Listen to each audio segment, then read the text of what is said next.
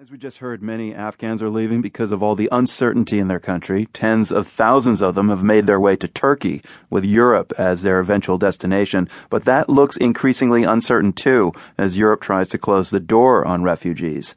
In Istanbul, there's a neighborhood that's become a hub for Afghans escaping war.